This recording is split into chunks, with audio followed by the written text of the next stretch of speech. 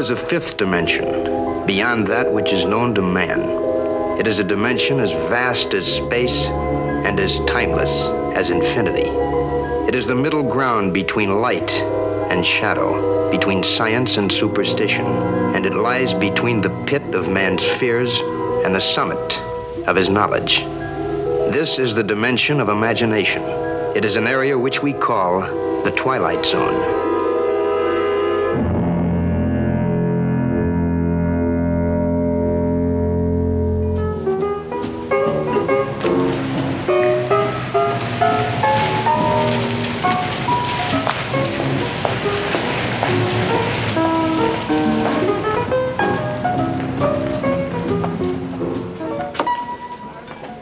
When I was doing my research into the episode, What You Need, like I said in the last podcast, there isn't a huge amount of trivia about this one, but there is one very interesting piece of trivia, and that is that this episode of The Twilight Zone isn't actually the first time that the story has been adapted.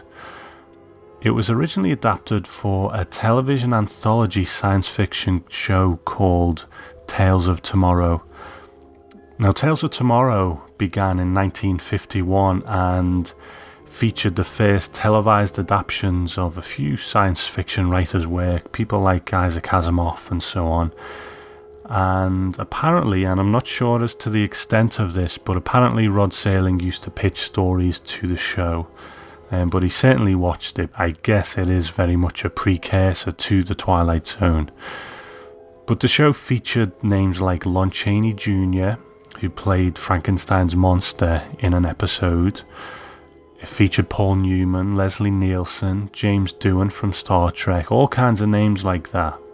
Now, What You Need was broadcast in 1952, performed live, like apparently all of the shows were, but it's more of a literal adaptation of the story than the Twilight Zone one was, and maybe, and this is certainly supposition on my part, maybe that played a small part in Rod Serling not wanting to adapt the story as written. You know, maybe it was that it had already been done pretty faithfully before that he didn't want to do it again, but like I say, that's all supposition on my part. So if you would like to check out that adaptation yourself, head over to DimensionXRadio.com where you can stream the episode. I've put it in the Twilight Zone section. At the time of releasing this podcast, it's probably still going to be on the first page, so if not, you can find it in the Twilight Zone index in the special section, and you can watch that episode. But right now we're going to discuss the Twilight Zone version, and in this version of What You Need, the show opens in a smoky little bar full of the kind of people who generally go and sit in bars in films, you know, to forget their troubles, that kind of thing. And one of these people is Fred Reynard, who's just threatened the bartender for suggesting that he should buy another drink and not just take up space. You're looking at Mr. Fred Renard, who carries on his shoulder a chip the size of the national debt. This is a sour man, a friendless man, a lonely man, a grasping, compulsive, nervous man. This is a man who has lived 36 undistinguished, meaningless, pointless, failure-laden years, and who at this moment looks for an escape. Any escape. Any way, anything, anybody to get out of the rut. And this little old man is just what Mr. Renard is waiting for.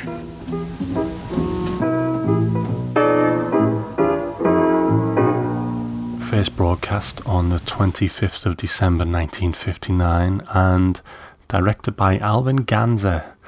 As we know, it's based on a short story by Lewis Padgett, which was a pseudonym for two writers, Henry Kuttner and C.L. Moore. There was a lengthier opening narration. Like the previous ones that we've spoke about on the show, I think the one they used was better, but the original one went like this. You're looking at Fred Reynard, age 36, who carries a chip on his shoulder, a chip the size of the national debt.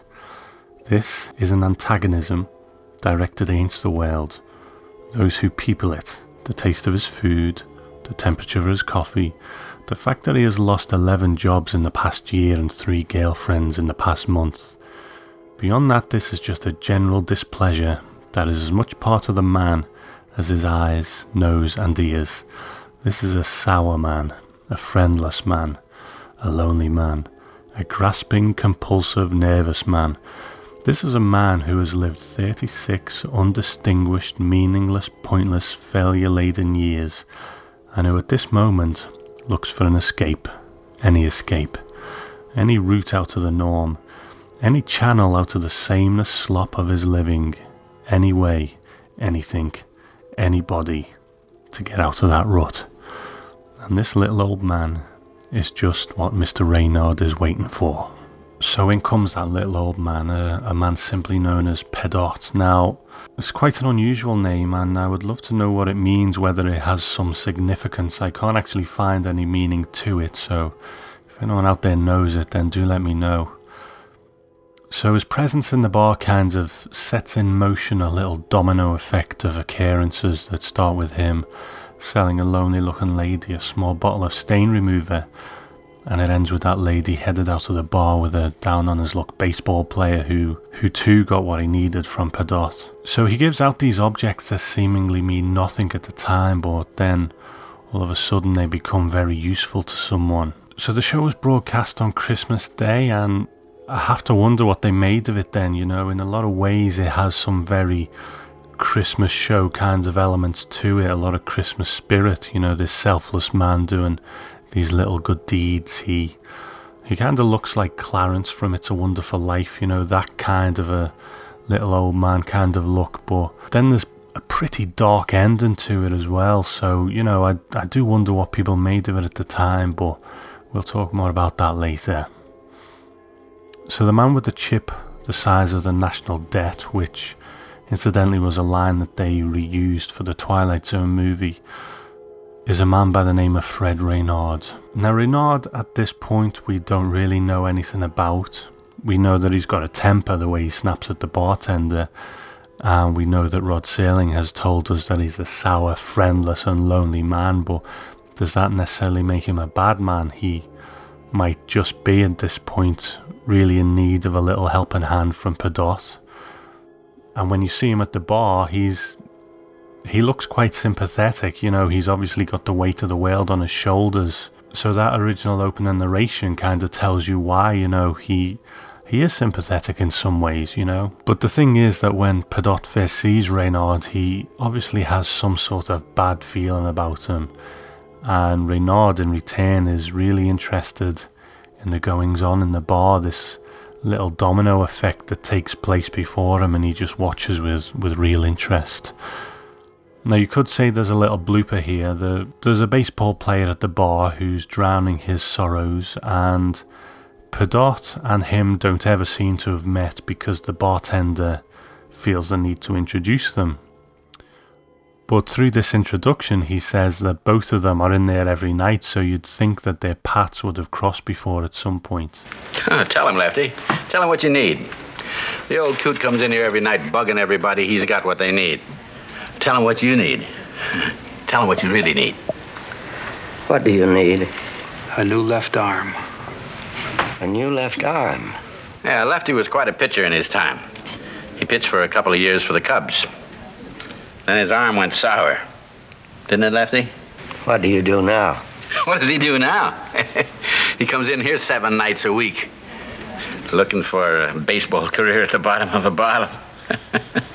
But anyway, I like Pedot's little piece of dialogue at the end of this scene. The baseball player gets a call to go to Scranton, Pennsylvania for a job, and a few minutes previously, Pedot had given him a bus ticket to get there. Old manager of mine, been looking for me for 3 weeks. Got me a job, coaching job, minor league club in Scranton, Pennsylvania. Wants me to take a bus there. He wants me to take a bus there. How about that? How'd you know, Pop? Coincidence, maybe. Or just good fortune. But why question it? It's there for you. You just take it. So why question it? Just take it. I like that. When a little piece of magic happens in your life, why question it? Just grasp it and enjoy it. Unfortunately though, when Pedot leaves the bar and sets up his little suitcase of things, Reynard has followed him, and now he wants to know what he needs. What do I need? You tell me, old man. One needs many different things. Yeah, but what do I need now? What do I need tonight? It's late. What do I need?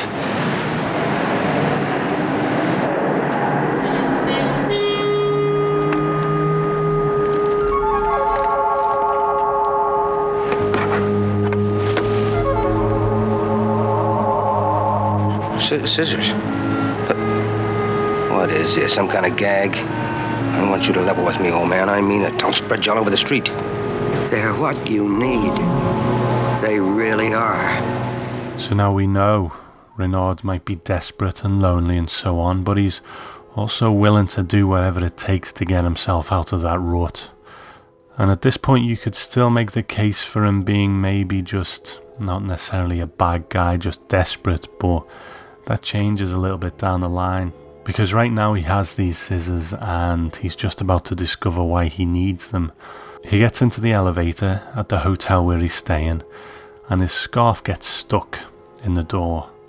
And as the lift goes up, the scarf starts to strangle him until he pulls out the scissors and cuts himself free, which is a nice little variation on the scarf getting caught in the printing machine that was in that original short story. You know, it had been a while since I'd seen this episode when I watched it recently, and I couldn't quite remember the details, which is good because, you know, it's like watching it for the first time then. And I think at this point it could go two ways. You know, after Reynard frees himself, he looks really relieved and he's got a big smile on his face, and you could, you know, you're, I guess, kind of happy for the guy in a way. You could imagine that he could use this as a second chance at life, you know. He's had this little bit of magic in his life, and maybe it's time to reevaluate things, reassess where you are and how you're going to live from then on. But unfortunately that's not what Reynard does. I think the key word here, and they say it often enough, is need. What you need. And in the short story, Carmichael, the main character in that one, explicitly defines the difference between want and need. He says something along the lines of, you know, you may want a ton of diamonds, but you don't really need a ton of diamonds. The thing with Reynard now in this story is that now he's had what he needs, he starts to truly become the villain of the piece, because now it's not about what he needs anymore, it's about what he wants. You got a partner now. I don't need a partner. I don't need anything. I'm content. I have this talent, but I use it sparingly. I must use it sparingly. When he says that line, Pedot, you know, he says that he must use his talent sparingly. I like the dark little look he has on his face. If you look at his apartment, it's a very humble little place, very much in fitting with the whole what you need thing. There's some chairs, a radio, a couple of cabinets.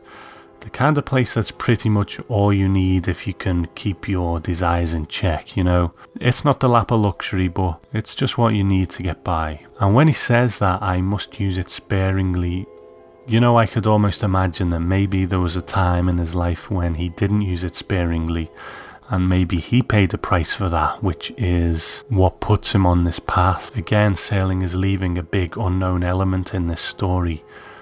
Pedot's ability is simply called his talent, and it's in contrast to the machine from the short story that predicts the future. But again, I think it works just fine. So unfortunately, Reynard is trying to use Pedot's talent to his advantage now, and it works once. Pedot gives him a pen that drips ink onto a newspaper. Now, come on, concentrate. Go into a trance or whatever you do and tell me what I need to know for tomorrow. What's for the next day? What's for Wednesday? Now, come on, old man, concentrate. What do I need?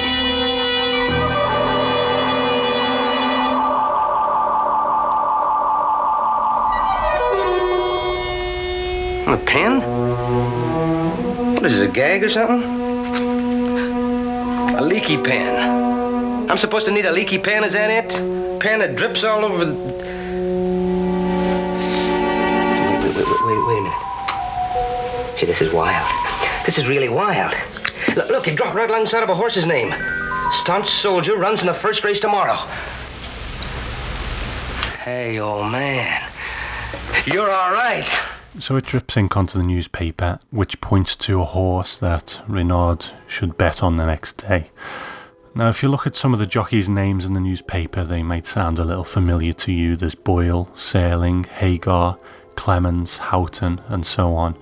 Obviously all people involved in the show. A nice little in-joke, I guess. So Reynard wins himself $240 by betting on the horse, but when he tries to use the fountain pen again, it's run out of ink. The eagle-eyed out there will notice that when he tries to use it again, he tries to use it on a different newspaper. And it's actually the newspaper that was used in Time Enough at Last, the one with the headline about the H-bomb. So of course he goes back to Pedot, and Pedot refuses to give him anything else. The thing he gives are only for one use, he says, and he doesn't want to sell him anything else. Why? Well, why does it have to stop? Because the things you need most, I can't supply. What are they? Serenity, peace of mind, humor, the ability to laugh at oneself. Those are the things you need most. But it's beyond my power to give them to you. Now look. Look deep. Look deep and tell me what's for tomorrow. Probably my favourite moment of the episode. I think with those words he really looks into Reynard's soul and holds up a mirror to him, showing all of the worst things about him, and Reynard knows he's right. He's actually stopped in his tracks for a moment, but then he does the thing that, you know, bullies will do in that situation with all their insecurities laid bare like that. He gets angry and he starts to threaten Pedot. He rifles through his suitcase and he finds a pair of shoes. Now Pedot is protesting, you know, please don't take them and so on. So Reynard takes the shoes and he puts them on. And as a result of slipping, Reynard can't get out of the way of a car that comes around the corner quick enough, and he gets hit by the car and dies. Mr. Reynard, what I saw in your eyes at that bar was death. My death. You were going to kill me. So what was needed for Mr. Reynard was slippery shoes. That's what was needed. Slippery shoes. So it's a dark little ending to this Christmas Day broadcast, you know. Although it does kind of finish on a humorous note when Pedot gives a guy a comb a couple of minutes before he gets his picture taken for a newspaper. I guess it must have been by design that it was put out on Christmas Day, you know, because it does start out like a very heartwarming little story where nice people who are down on their luck get these nice things from a nice man, and things turn out well for them. It could have been a nice little Christmas story where Pedot wanders from place to place giving people what they need, you know, a Miracle on 34th Street kind of affair. But then there's Reynard, who is a spanner in the works, throwing our nice little Christmas story off track, and his fate is quite unexpected because Pedot is this almost Santa Claus-like figure, selfless and humble and just a picture of goodness, and he effectively kills Reynard. Now in the short story, when Tally kills Carmichael, it's less jarring because up until that point we think that Tally is just out for profit, so it's not totally unexpected that he would try to protect his cash cow. The curveball is that it's actually not about the cash, it's about steering important people through life so that they can continue to do their good work, their important work, or giving people with evil ends what the world needs, and that's death. I have to say, when I read the short story Disappearing Act by Richard Matheson that Serling adapted for And When the Sky Was Opened, I I think Serling's version of the story was actually much better. Of course, that's subjective, that's just my opinion, but I think there was more to it, better characters and that feeling of there being something pulling the strings.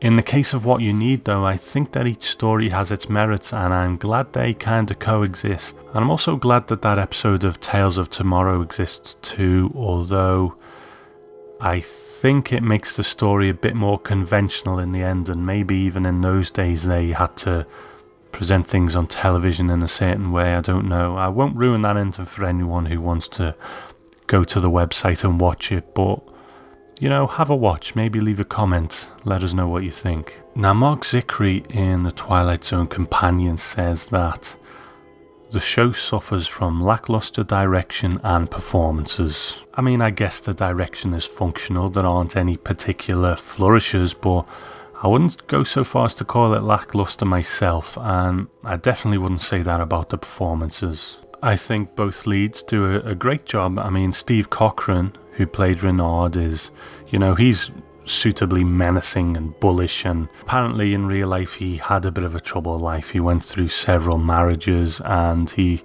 unfortunately died very young, only about 5 years after this episode was made, from a lung infection. There's a couple of quotes out there that I'll read out from him. He said, "The big secret in playing a gangster in movies is to really believe that the character you're playing is doing no wrong." And he backs that up with another quote. He says, "I don't act like a hood. I'm basically a decent person, and I let this come through in my portrayals. After all, a guy has to make a living some way, even if he's a gangster." Now, I think that came through in this episode, to be honest. Like I said, there are moments where you're kind of sympathetic to the character. At the beginning, when he just looks like a guy who's very down on his luck, or, someone who's in trouble. Even after we know that he's threatened Pedot and so on, when he saves himself with the scissors, I find myself quite happy for him and, rooting for him to take this opportunity to perhaps better himself. So yes, Steve Cochran, I think did a great job. He plays him like this man who's just doing what he needs to do to survive, rather than a moustache twirling villain. Although as the piece goes on, he does seem to take a bit of pleasure in tormenting Pedot. Now, Ernest Truex, and I hope that's the right way to pronounce his name, he was the gentleman who played Pedot, and he was born in 1899 and died in 1973, so thankfully he had a good long life. And again, I thought he was very good, rather meek and unassuming, but then he had these real intense moments where he'll really look at someone, look into their soul and get this intensity in his delivery. Like I said earlier, that scene where he says to Renard that he'll never be able to give him what he needs, that's definitely my favourite scene of the episode. I think it was nicely performed.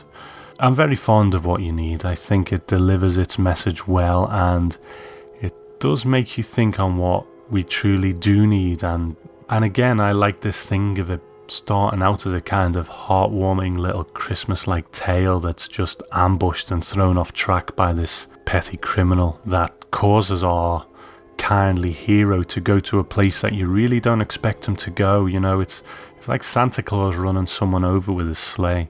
The thing that I've enjoyed most about looking into this one is seeing these different versions of the story. In the short story, Tally was serving mankind in a big way, and Pedot was doing it in his own small way. Different takes on the same idea always fascinate me, and in this case I think each interpretation does its job very well. Different characters, different situations, and maybe slightly different lessons to be learned from each of them, so I think they each justify their own existence quite nicely. Street scene, night. Traffic accident. Victim named Fred Renard. Gentleman with a sour face to whom contentment came with difficulty. Fred Renard, who took all that was needed in the Twilight Zone.